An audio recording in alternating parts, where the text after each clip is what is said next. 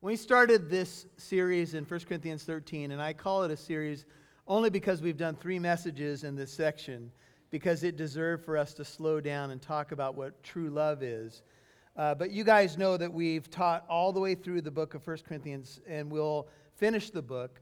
But we have slowed down to talk about what love really looks like. And I've come to the pulpit a few times and shared with you some old love songs from some bands that you may be familiar with. One of the ones I shared with you was from Foreigner, where they asked the question, "I want to know what love is. I want you to show me." And so as I was pondering and thinking about 1 Corinthians 13, I shared with you something that I had written. Some of you had asked for a copy of this. I'm going to read it to you again, and I will make copies available upon request. But here's what I wrote. It's called True Love, and it says, "Teach me your love, Lord, show me the way. In times of confusion, distraction, and division, help me to stay. When I speak, may it resound from your courts above. When the cymbals crash, may they sound with your love. Help me lay down my pride, be willing to suffer loss. Teach me the ways of your cross. Teach me your patience, help me to wait. Your kindness so that others can feel great. Give me mountain-moving faith, so that nothingness is not my fate. Help me lay down my pride, be willing to suffer loss. Teach me the ways of your cross. I don't need to show off, envy, or brag. There's no profit in it, just an empty bag. Teach me your love, Lord. Teach me humility. Help me to forgive. Help me not to rejoice in wrong, be ready to give. Teach me to praise what is true and right. Help me to walk in your light. Teach me to never give up, to never lose faith, to always be hopeful, never lose heart. Show me the way. Help me lay down my pride, be willing to suffer loss. Teach me the ways of your cross. When I walk the final lap of life's trails, when it's all said and done, remind me that your love never fails." Well, I wrote that, and then I realized I was writing a prayer. Anybody ever have a realization of what you've done to yourself? Because you write something or you express something, and then you realize, what I just asked God to do was to teach me how to love. Oh my goodness, what did I do? A little levity here. Because you guys know when you pray for patience, what does God do? He puts you in situations to be patient. And if you ask God to teach you how to love, guess what God's going to do? Oh my goodness, I realized it weeks later. So if you want a copy, just be ready, because God is going to challenge you. Here's something I've realized. Loving the way that God wants me to love is not easy. Oftentimes when I have couples come up and we're about to share the vows, and I go through the body of a wedding ceremony, I'll say to them, marriage looks easy until you try it. It's kind of like eating with chopsticks or twirling a baton. We look at it and we go, oh, that's easy, and then you try to eat with chopsticks. Right? Or you throw that thing up and get clunked on the head. Marriage is the same way. Not all of you are married, and some of the things that I'm going to talk about today apply to marriage, but they also apply to friendships. They also apply to church relationships, etc. But we need to be taught how to love. And there's a couple of things out of the gate that I've got that challenge me. Number one, God is love and I am flesh. I am dust.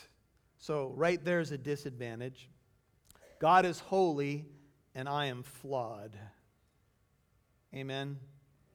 So for me to love the way that He's called me to love, I'm going to need some outside help and resources. And this is why I want to start in 1 John, and then I'm going to take you to a section of 1 Corinthians 13. We'll look at verses 4 through 7, but let's look at 1 John 3:8 to begin with as we lay a foundation. And if you'd pray with me, Father, thank you for all the precious people who have come out today on this wonderful Lord's Day. Thank you for the beautiful weather.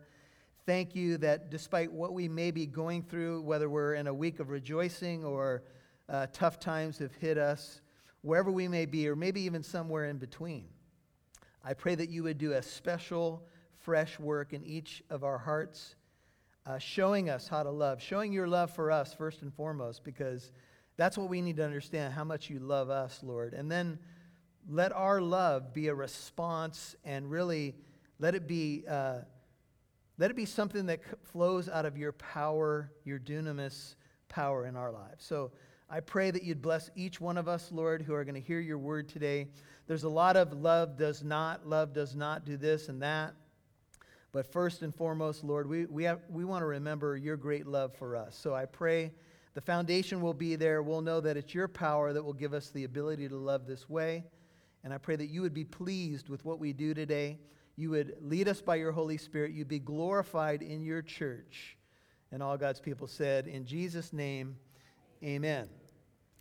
1 John 3:1 says, see, 1 John 3:1, how great a love the Father has bestowed on us, 1 John 3:1, that we should be called children of God, and such we are. For this reason the world does not know us, because it did not know him. Beloved, now we are children of God, 1 John 3:2, and it has not appeared as yet what we will be.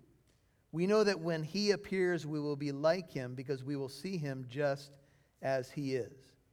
And everyone who has this hope fixed on him purifies himself just as he is pure. If you want to scratch down some notes foundationally, verse 1 is God's adopting love. He is your Father. He's adopted you into his family. God's transforming love. We are children of God, and he's doing a work. And one of the works he's doing is to make us more into his image. And one of the things that we know about his image is that God is love. God is also holy. God is truth. But God is love. And then notice his purifying love. Everyone who has this hope fixed on God, the love of God, the future that we have as we'll be resurrected in Christ's image, purifies himself. So God's love is purifying. Now flip over to chapter 4. Check out, in chapter 3, this is another verse that we shared. We know love, 1 John 3:16, by this, or this is how we know what love is. Jesus Christ laid down his life for us, 1 John 3:16, and here's our response. We ought to lay down our lives for the brethren, or for one another. John then goes into an example of someone who's in need. And we can't close our heart in verse 17 of chapter 3 against that person. If we do, the question is, how does the love of God abide in a person who can't even reach out to somebody else? And then over to chapter 4, look at verse 16. We have come to know and have believed the love which God has for us. 1 John 4:16. God is love, and the one who abides in love, that's a key, we have to abide in it, abides in God, and God abides in him. By this, love is perfected with us, so that we may have confidence in the day of judgment, because as he is, so also are we in the world.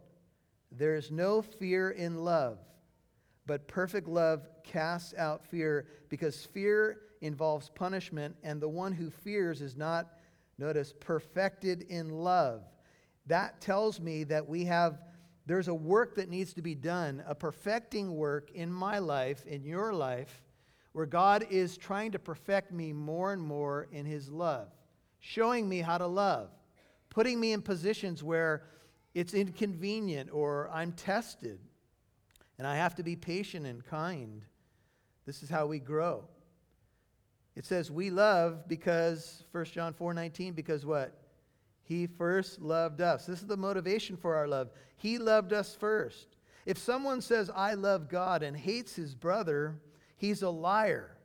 For the one who does not love his brother whom he has seen cannot love God whom he has not seen. And this commandment, not suggestion, commandment we have from him, that the one who loves God should love his brother also. Back to 1 Corinthians 13. Now, I would imagine that John's saying this because love in the early church, just like today, was an issue. It's a challenge to love the way that we're called to love. Anybody? Would you agree? It can be inconvenient. It can test you to the core, because the kind of love the Bible's talking about is unconditional love. I've been quoting a little bit from the Love Dare. It's a 40-day challenge written by a couple of brothers who have done some movies in Hollywood, the Kendrick brothers. And it's a 40-day challenge to just love somebody, probably in this case your spouse, and just love them unconditionally. And in some cases, you might not even tell them that you're doing the love dare. And you do 40 days basically around 1 Corinthians 13, and you just love them. And at day 3, your spouse will probably say, what in the world has happened to you, right? Because you're showing them patience and kindness and so forth. And every day you have a challenge of something to do. And the point of the 40-day love dare is that you love somebody else unconditionally despite what you get back. If I were to ask you right now, for those of you who are married, why do you love your spouse? I think many of you, if not most of you, would say, because she's pretty, because she is a good cook, because she does this, or she loves me well. And if I flipped it around, if I asked you ladies, why do you love your husband? Well, because he's handsome. That's the first thing that you'd say, right? And then, he's strong, and he takes care of me, and he earns money for the family, and whatever you might say. But did you hear those answers? Those answers are good answers, but what are they? They're performance answers. Because she's pretty, because he works hard, because that's a doing love. The world's love is a performance love. You got it? You scratch my back, I'll scratch yours. You perform well, I'll give you this. The Bible says this: God demonstrated His love for us in this, that while we were yet sinners, Christ died for us. God loved you before you were lovable. And He still loves you on the days when you're cranky and irritable and you have a bad hair week, right? He still loves us. That's the amazing thing about God's love. God's love is not performance-based. This is what agape love is. It's a decision of the will no matter what. You see, if you can fall out of love, if you can say these words, and I know that this is common, and this is a lot of what the culture says, I fell out of love for that person. Look, if you've been married for a number of years, you've probably fallen out of love hundreds of times and fallen back in love hundreds of times. Can I get a witness? Some of you couples who've been married a long time, you don't want to admit it. Don't raise your hand because you're just there. What? You did what? I feel you. But here we go. Right? The feelings ebb and flow. And here's what the book said. I'm stealing this from the book. The book said, if you could fall out of love, then did you ever unconditionally love that person? Because if you fell out of love, you might say, well, it's because they no longer do this, or I no longer feel this, or this isn't happening anymore. But do you see? That's all performance-based. Everybody think about it for a second. The word unconditional means what? Without, I know it's painful, but here it is. Without conditions. You mean like no conditions? Isn't there some fine print somewhere? Some small type? Some escape hatches somewhere? No, it's unconditional. Think about the word. Sometimes we say words and we don't really think about what they really mean. The depth of what they mean is that when you went to the altar, you said in sickness and in health, to love and to cherish, the good times and the bad times, as long as we both shall live. That's what you said. You said, and I know at the altar it's exciting and you're in love and the goo goo gaga, you could never do anything wrong. And then you move in together and it's the couple of days after the wedding night and whoa. That's how they look in the morning? She burnt the toast? Toast? You just have to put it on number 4 and it's perfect. How could that happen? You see, then life comes your way. And then you have to decide if you're going to love the way God's called you to love. I wonder if some of you have decided. The Bible says we know that we passed out of death into life because we love God's people. 1 John 3:14. We know that we're believers because we have this love in us. Now, I'm not telling you that this love is easy. And I'm not telling you that it's just a snap of your fingers away from you and it's something that's going to make you desperately fall at the foot of the cross probably every single day when you think about its implications. Would you agree? It's going to find you on your face crying out to God to give me the resources to love this way. My love is a response to God's love. And here's the good news. And the resources to love this way come from God. You don't have to do it alone. And some of you have been failing because you've been trying to do it in your own power. And if you try to love this way without God's help, you're in trouble. Because the fruit of the Spirit, Galatians 5:22, is love.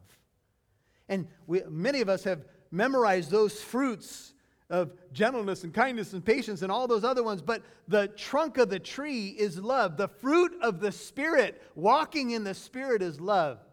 Romans 5:5 says God has poured out His love in us, or through us, through the Holy Spirit who was given to us. It's been shed abroad in our hearts. We have a power source to love this way. In fact, I would tell you that one of the key characteristics of walking in the Spirit that manifests in your life is love. Paul's been correcting the Corinthian church, and he's been saying to them, you guys think it's the gift of tongues. You think it's prophecy. You think it's this or that. I have to tell you that if you had mountain-moving faith, if you gave your body to be martyred or burned, if you gave all your possessions to feed the poor, but you had not love, you are nothing. Nothing. It's not the gifts. The gifts are a blessing, no doubt, but the gifts without love, they mean nothing. And so Paul is now going to give us 8 negative descriptions of love, what love is not. We've already learned in 1 Corinthians 13:4 that love is patient and love is kind. I reminded you that those are things that God has been to us, attributes of God, if you will. 1 Corinthians 13:4, love is patient, love is kind. And now we get into the is-nots. Love is not, take a look with me, love is not jealous. Love is not jealous. Now, it's certainly true that there is a right kind of jealousy. In fact, the Bible does say that God is a jealous God. He's jealous for our hearts. He's jealous in the right and best sense. And if you were married and your spouse cheated on you with someone, you should be jealous. That's a healthy jealousy. That's a reasonable jealousy. That's a biblical jealousy. What's not biblical is to be a person that is constantly snooping around and filled with distrust. Now, I'm saying all things being equal. I know some of you have been hurt and wounded, and you carry some of those things into your relationship. But all things being equal, let's just talk here in terms of the Word of God. The Word of God says, don't be jealous. Love is not jealous. You've got to give a certain level of freedom to the person that you are supposed to love the most. If you are a wet blanket on them, if you never give them any freedom, look, if you're married, please have some friends outside your marriage. You need to have some friendships with other people. And I'm talking about if you're a guy, go out and do a few things with your buddies. If you're a gal, go out and do some things with your girlfriends. You'll love each other even more when you get back from shopping. Right? You don't have to play golf with your spouse. You can if you want to.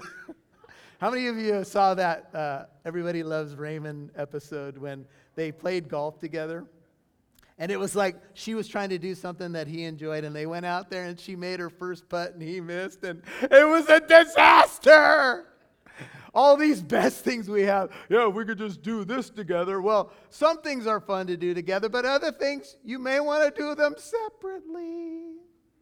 That's okay. It could be healthy for your relationship. Love is not jealous. If you have the NIV, it says, love does not envy. Love and jealousy are mutually exclusive. Jealousy literally means to burn with intense fire. Where one is, the other cannot be. Shakespeare called jealousy the green sickness. It's also been called the enemy of honor and the sorrow of fools. Jesus referred to it as the evil eye, Matthew 20:15, King James Version. The verb is ordinarily used by Paul in a positive sense, but its cognate adjective appears in chapter 3, verse 3, for strife and rivalry. Love is free from envy. Love doesn't have to prove something to someone. When we are jealous and envious, it's because we can't stand being upstaged by somebody else. Love doesn't act that way. Love can rejoice with those who rejoice and weep with those who weep. We know that the book of James says, "For where jealousy and selfish ambition exist," James 3:16, "there is disorder and every evil thing. But the wisdom from above is pure and peaceable, gentle and reasonable, full of mercy and good fruits, unwavering and without hypocrisy." Envy is no small sin. Because of it, Cain murdered Abel. Joseph was sold into slavery, and Jesus was crucified. Pilate knew it was because of envy that the religious leaders turned Jesus over to them, to the Romans. Pilate knew it. He knew that they were jealous. He knew that the religious leaders were afraid that they would lose their place and their nation, and it drove them to crucify the Messiah. That's how ugly envy can be. Jealousy. It can make us do all kinds of silly things. More damage is done due to jealousy than we could possibly chronicle in one message. It breeds distrust, but love will cheerlead and applaud. Love is not going to be silly, of course, but love will give a level of freedom to others. 1 Peter 2:1 says, "Therefore, laying aside all malice, all deceit, hypocrisy, and envy, and evil speaking, as newborn babes, desire the pure milk of the word that you may grow thereby." Second one in 1 Corinthians 13, verse 4, is love does not brag. Or NIV, love does not boast. New King James, love does not parade itself. This is a rare word in 1 Corinthians 13:4, and it means to behave as a braggart, or literally to be a windbag. The old windbag. Some people we've described as being filled with a whole lot of hot air. Brag, brag, brag, brag, brag. Boast, boast, boast, boast, boast. Oh yeah, man, me and I did. Oh, I did. Yeah, me. If you've ever seen the comedian Brian Regan, he describes being at a party with someone he describes as the me monster. And somebody can be telling a story about something that they did or experienced, and the me monster has to upstage them. Oh, you did that, but I, and then me, and me, and me. That's how Brian Regan puts it. And if you've ever been in that situation, you finally realize it doesn't matter what you say around this person, they're going to have one better story than you. And finally, he tells of an extreme example where there's a guy at a dinner party who's actually walked on the moon. And he lets everybody tell their stories, and then he waits, takes a little sip of his drink, and says, "Oh yeah? Well, I walked on the moon." Everybody has to be quiet after that. The stage is yours, moonwalker. This is what a braggart has to do. He has to make sure that he is center stage. To brag is to call inordinate attention to oneself. The problem with windbags is that they eventually pop and make a loud noise. Amen? Love does not have to say, "Look at me." Love does not have to parade its accomplishments. C.S. Lewis called bragging the utmost evil. It's the epitome of pride, which is the root of all sins. Bragging puts ourselves first. Everyone else, including God, must therefore be second or less important than us. It's impossible to build others up when you're so focused on yourself. So love does not brag. Oh, these are hard, aren't they? Let's keep going. Love is not, end of verse 4, arrogant, or it is not proud. The New King James says love is not puffed up. It has the overtones of arrogance. Bragging and arrogance are all signs of insecurity. I have to make sure that others know what I've accomplished, what I do. I have to make sure to divert attention to myself. It is a sign of being insecure. And some of us battle that. God is opposed to the proud, but he gives grace to the humble, James 4:6. He gives us grace when we desire to walk in humility, even though we could say something in that moment. We could upstage the other person. We could say, oh yeah, let me tell you something. Love says, I'm not going to go there. I don't need to go there. God knows. Love, verse 5, does not act unbecomingly. This word means to behave in a shameful or disgraceful way. It could be rendered, love does not behave indecently, and it has, says one writer, sexual overtones. Like the man who was sleeping with his father's wife in chapter 5, or women who were dishonoring their husbands in chapter 11 by dressing immodestly. Love does not act unbecomingly. If you have an NIV, it says love is not rude. Love will wait for others. Love will honor God's order and design. When someone is rude, you can't help but thinking, what's their problem? And when you're rude to someone, you can't help but thinking the same thing. What's their problem? I was rude to them, but it's because... And we fill in the blank, right? It's never our problem. See, we have a right to be rude. Others who don't. To be rude is to act in an unbecoming, embarrassing, and disrespectful way. A foul mouth, poor manners, inappropriate jokes at another's expense, and sarcastic quips. I'm reading from the Love Dare. When you are on the receiving end of rudeness, nobody likes it. It makes you feel uncomfortable and small.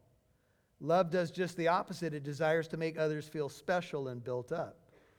It is a pain to be with a rude person and a pleasure to be with someone who loves you and behaves accordingly. Love motivates giving our best, whether it's our speech, our manners, or our demeanor. If we want someone close to us to stop being rude or doing things that bother us, perhaps we should start with ceasing to do the things that bother them. William Barclay writes, love does not behave gracelessly. It is well with a man who is gracious, Psalm 112, verse 5. Love is gracious. It's not rude.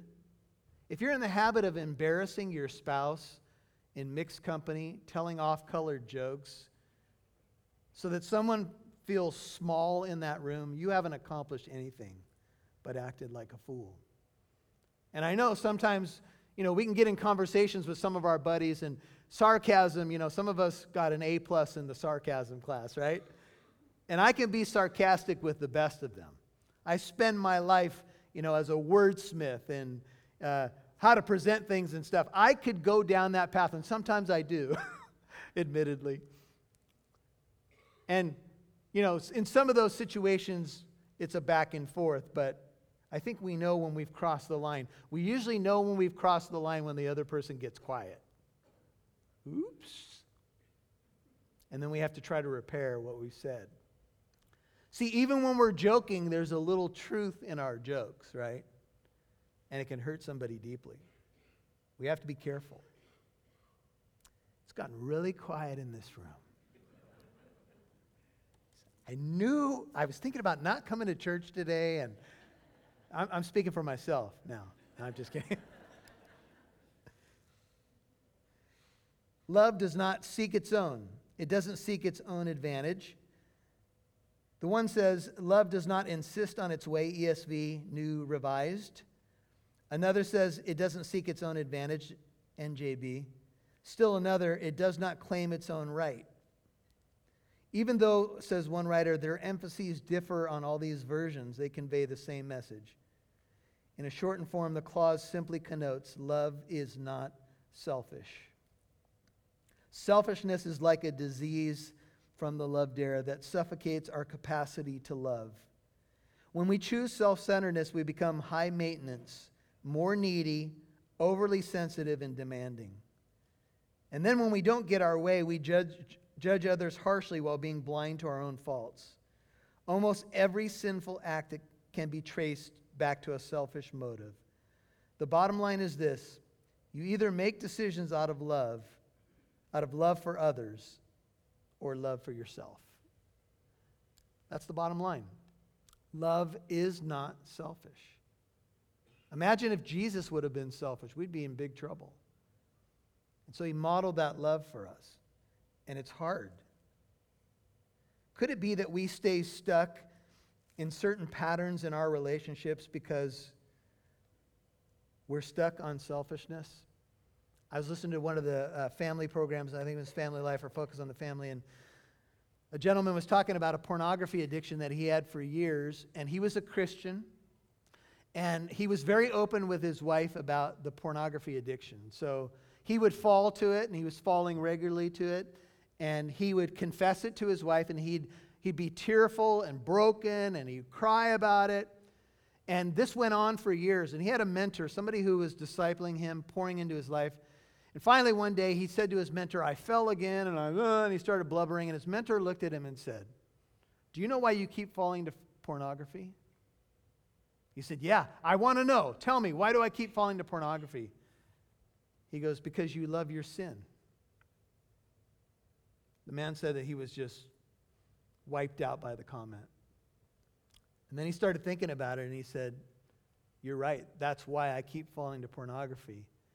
He said, yes, you go through this repentance in quotes, and you cry, and you apologize to your wife, and you go through all that.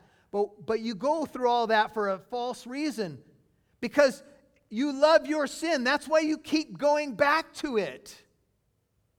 Stop. And the man was confronted with the reality that he had elevated his sin above everything else. And then he did all the other accoutrements that a Christian would do, like be repentant. And I'm not saying those are wrong things, but he had done it in such a pattern for so many times that those very things became his excuse. And finally, a man called him on the carpet and said, you love your sin. That's your problem. And the man had to truly repent, because he had elevated his sin above his God, above his wife.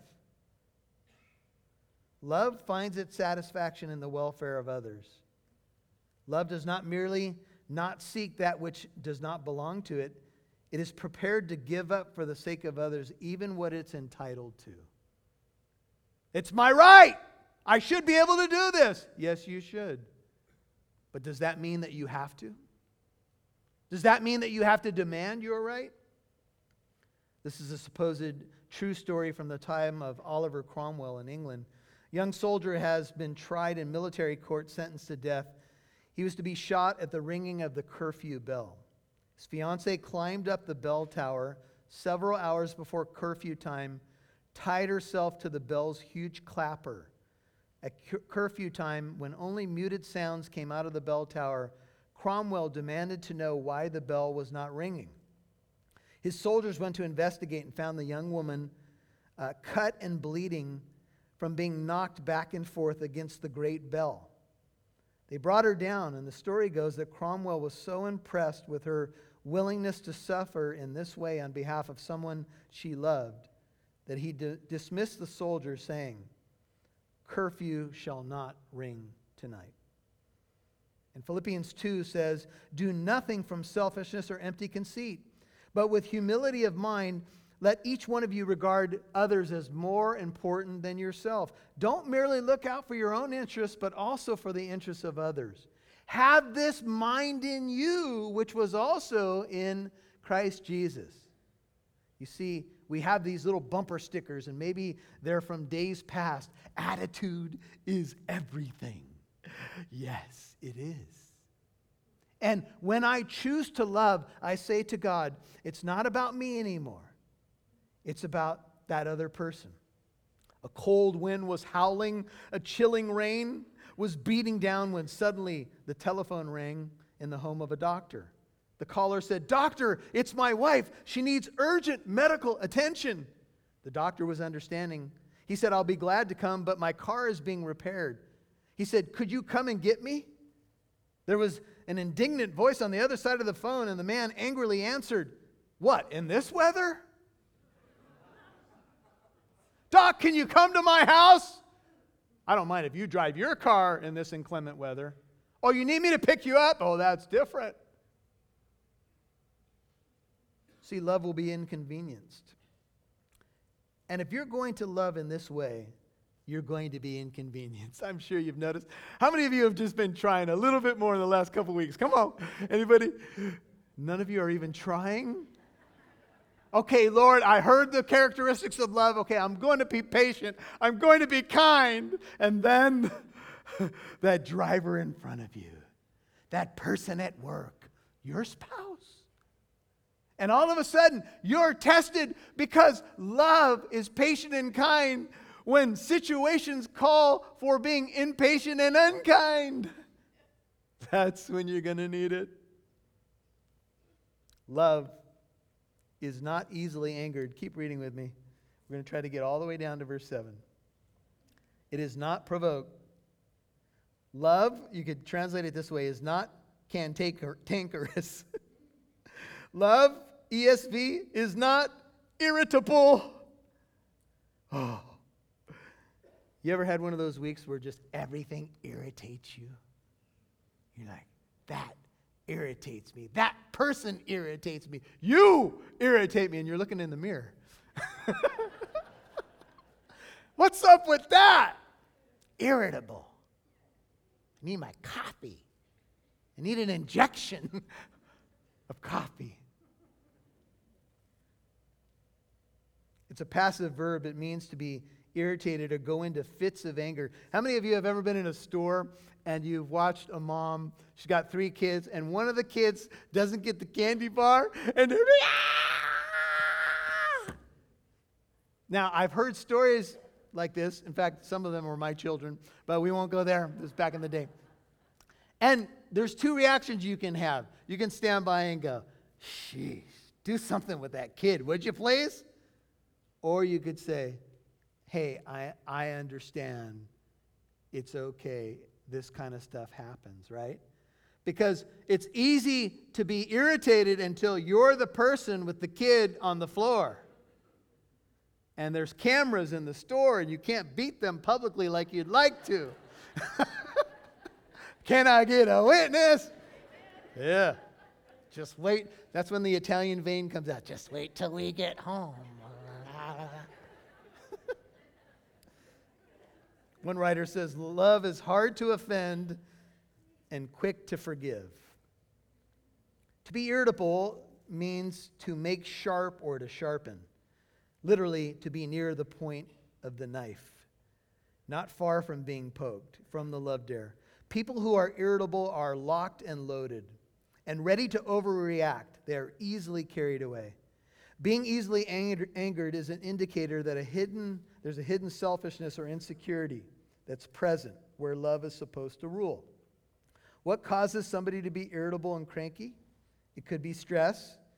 It could be that you find yourself consistently taking it out on others. But what should you do? Well, you might need some quiet time. You might need to loosen up your schedule. You might need to build in some Sabbath. If you are irritable, others will surely back away from you. The solution is to be under the influence of love. When love enters your heart, it calms you down and inspires you to quit focusing on yourself. It loosens your grasp and helps you to let go of unnecessary things. It helps others around you not feel like they're walking on eggshells every time you enter the room or they enter a room that you're in. You do not want people that you love, folks, feeling like they're walking on eggshells around you. It's not right. That they don't know one little thing that they might say because you're already locked and loaded and you're all ready to go off. The Lord is compassionate and He's gracious. He's slow to anger. He abounds in loving kindness. How about us? You guys have heard when you're angry, you're supposed to count to 10 before you say anything. Anybody ever done that before? You get angry. 1, 2, 3. One writer says it'll give you more time to come up with the right insult if you count to 10.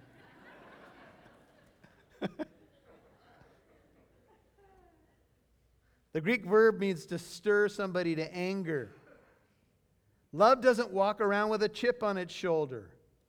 It's not seething with red-hot temper, ready to be released when you push the wrong button. Here's John MacArthur. Telling our wives or husbands that we love them is not convincing if we continually get upset and angry at what they do and say. Telling our children that we love them is not convincing if we often yell at them for doing things that irritate us or interfere with our own plans. It does no good to protest. I lose my temper a lot, but it's all over in a few minutes. So is a nuclear bomb, says MacArthur. A great deal of damage can be done in a very short time. Temper is always destructive. And even small temper bombs can leave much hurt and damage, especially when they explode on a regular basis. Lovelessness is the cause of temper, and love its only cure. Close quote. Self-control is a fruit of the Spirit. Outbursts of wrath are a fruit of the flesh. It's not hard to see which one's in control when we act this way. And love, notice, does not take into account, end of 5, a wrong suffered. Now we're going to move rather quickly here, but I'm going to spend a little time on this one. Love keeps no record of wrongs, NIV. Literally, love does not reckon the evil. Love, ESV, is not resentful. Now, listen to this. Take into account is a bookkeeping term that means to calculate or reckon, as when figuring an entry in a ledger. The purpose of the entry is to make a permanent record that can be consulted whenever needed. In business, that practice is necessary. But in personal matters, it is not only unnecessary, but it's harmful. Keeping track of things done against us is a sure way to unhappiness, our own and that of those who we keep records. The image of keeping records of wrongs with a view to paying back the injury is the picture. Paul uses the verb in referring to God not counting our sins against us. Love does not take an inventory or keep a tally of wrongs suffered. It doesn't keep bringing them up over and over again. One writer describes this as an absolute forgetfulness, as if the marks of a stylus vanished from a wax tablet. In fact, earlier Paul says, as you guys are taking each other to court, why don't you just suffer the wrong instead? Jesus from the cross said, Father, forgive them, for they know not what they do. And sometimes I have to pray, Father, forgive me. I knew exactly what I was doing. I knew exactly what I was doing when I brought that thing up from 5 years ago. When I reached back into the bag of the old hurts and wounds. I said I had buried it, but I left the handle of the hatchet sticking out of the ground just in case. Right? Yes, I forgive you, but just in case, I'll keep a record. One writer tells of a tribe in Polynesia where it was customary for each man to keep some reminders of his hatred for others. These reminders were suspended from the roofs of their huts to keep alive the memory of the wrongs, real or imagined. Each time you walk by the thing hanging, oh yeah, that's right. Oh, one day they'll get theirs. Simply put, love forgives. Listen to this. This is important. Forgiveness does not dissolve anyone of blame or clear their record before God. It just clears you of having to worry about how to punish them. When you forgive another person, you're not declaring them innocent. You're just turning them over to God, who can be counted on to deal with them in His way. You're saving yourself the trouble of scripting any more arguments or trying to prevail in the situation. It's about freedom. It's about letting go. Literally, the word forgive means to release it, let it go. It means to extend mercy and grace that you've been given. You forgive as the Lord forgave you. You don't reach into the record. You don't pull it out of the file. You don't call it up on your computer. You say, that's over. It's done. It's buried in the sea of forgetfulness. I'm not going to go there again. And you're going to have to fight the temptation to go there. Yeah, but in 2002, you remember when you took the last cookie? And you denied it, but there was a cookie crumb on your face. Right? But you said you forgave me of that. I did. Sort of. Right? If you, O Lord, kept a record of my sins, O Lord, who could stand? Love does not rejoice in unrighteousness. It rejoices with the truth. Aren't you glad that there's only one thought in verse 6? Love does not rejoice in unrighteousness or wrongdoing. Love does not delight in evil, NIV. It rejoices with the truth. Quick story. My son was in his room, one of my sons, in high school, and there's a debate going on about gay marriage. And much of the class is just saying it's okay, we should just let this go. And there's a debate going on social media. And so this gal, well-meaning gal, I know there's a lot of questions that are arising around these things, but so she quotes 1 Corinthians 13. Love is patient, love is kind. And in her debate of trying to defend gay marriage. So one of my sons comes to me and says, what do I do with this? She's quoting the Bible. And I said, tell her to keep reading. Because love does not rejoice in wrong. It rejoices what? In the truth. If you have been sold the bill of goods from this culture, that everything that people do, we just have to love them. We just have to love. That's not a full definition of love. Love doesn't say to everybody, oh, you're okay, I'm okay. Despite what the Bible clearly teaches, love will say, no, it's wrong, and I will love you despite what you're going through and the struggle, but I'm not going to tell you what you want to hear when the Bible says the opposite. Anybody? This is where we're at today. Love cannot rejoice in wrong. It can't. Because it knows that the wrong is not good for that person. If you truly love that person, you'd be willing to risk maybe saying something uncomfortable to them because you truly love them. Enough with the nonsense that, oh, we just got to love everybody, so we never tell anybody the truth. No, we speak the truth in love. I'm glad people spoke the truth in love to me in my life when I was off doing all the wrong things. Are you with me? There's a way to do it. But you don't just tell everybody they're okay when they're doing something destructive. That's not love. Love does not rejoice in wrong. But love will say, hey, I will walk with you. I will try to lead you to the right. I will help you. Yes, I've been there. I've made my own mistakes. But I will not suppress the truth to please the culture or be politically correct. That's not love. But love bears all things. It believes all things. It hopes all things. Love endures all things. NIV, love always protects, always trusts, always hopes, always perseveres. If you have the NIV, notice the word always. It's panta. This is what love continually does. It doesn't say, I did this yesterday, so I'm good. Love is a lifestyle. It keeps going. It keeps protecting. It keeps trusting. It's not naive. It's not gullible. But it says, I'm going to hang in there with you. As long as you want me to, I will be here. Because God is its source. William Gladstone, a Prime Minister of England in the 19th century, one night was working late on an important speech he was to give in the House of Commons the next day. About 2 o'clock in the morning, a woman knocked on his door asking the servant if Mr. Gladstone would come and comfort a young crippled son who lay dying in his tenement not far away. Without hesitation, the busy man set his speech aside and went. He spent the rest of the night with the boy, comforting him and leading him to accept Jesus as his Lord and Savior. The boy died about dawn. Gladstone returned home. He told a friend later this morning, I'm the happiest man in the world today. The true greatness of Gladstone was not in his political position or attainments, but in his great love. A love that would risk his political future to show the love of Christ to a young boy who was dying. As it turned out that morning, he also made what some historians claim was the greatest speech of his life. He gained that victory too, because he had been willing to lose it for the sake of a greater victory, that of love. I found the same truth in my life.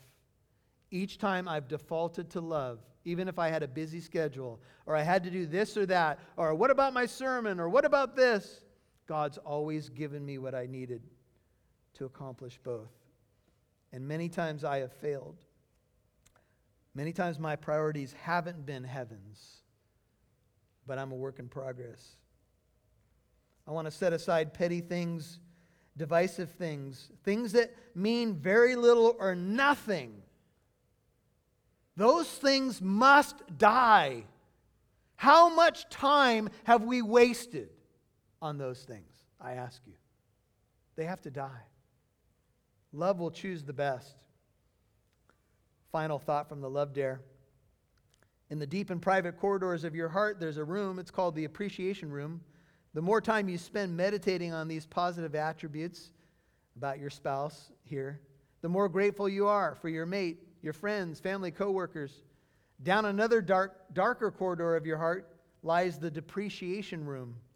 The more time you spend in this room, the more you devalue your spouse. The only reason you should glance in the door of the depreciation room is to know how to pray for your spouse. You spend the bulk of your time or all of your time in the appreciation room. And finally, for this sermon, love never fails. When defined this way, how could it? Love never gives up. Love never fails because God is love and He won't fail. He will continue to be patient with you and kind. Jesus said, I will never leave you, nor will I ever forsake you. I'm not going to give up on you. And some of you may feel like you want to give up on yourself. Or you want to give up on your spouse. Or you want to give up on this relationship. Or give up on that. And I would just say to you, don't quit. Don't quit on yourself. Don't quit on others. Ask God to help you with this kind of love. Father, thank you for your goodness to us and your patience. This section is probably one of the most challenging sections we'll ever encounter.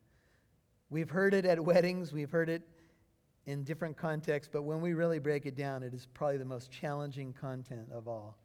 To love this way. Lord, we would all confess, I would confess in my own life, I have failed so many times to love this way. Thank you for your patience with me. Thank you for your loving kindness. I would sense in a room like this, and those who may listen to this later, that there's probably some hurts and wounds and some deep self-reflection going on. And that can be healthy. The truth was not meant to entangle us. It was meant to set us free. And you want us to be a free people. Free to love as you love. Free to build others up. Free to make life about others and not about ourselves. And if we're feeling down and depressed, maybe the best remedy is for us to go do something kind for others and take our eyes off of ourselves. Lord, thank you for loving us unconditionally, loving us so perfectly. Next time we're together, we're going to look at a time when the perfect comes and all the garbage we deal with will be gone. The curse will be reversed. One day we will be able to love this way without the flesh, without sin, without the devil, without disease, without the fall, without the curse. That day is coming. And right now, you've called us to love in anticipation of that day. I'm going to ask you to keep your head and heart bowed. If you've not met Jesus as your Lord and Savior, you want to know His love for you. He does love you. He's always loved you.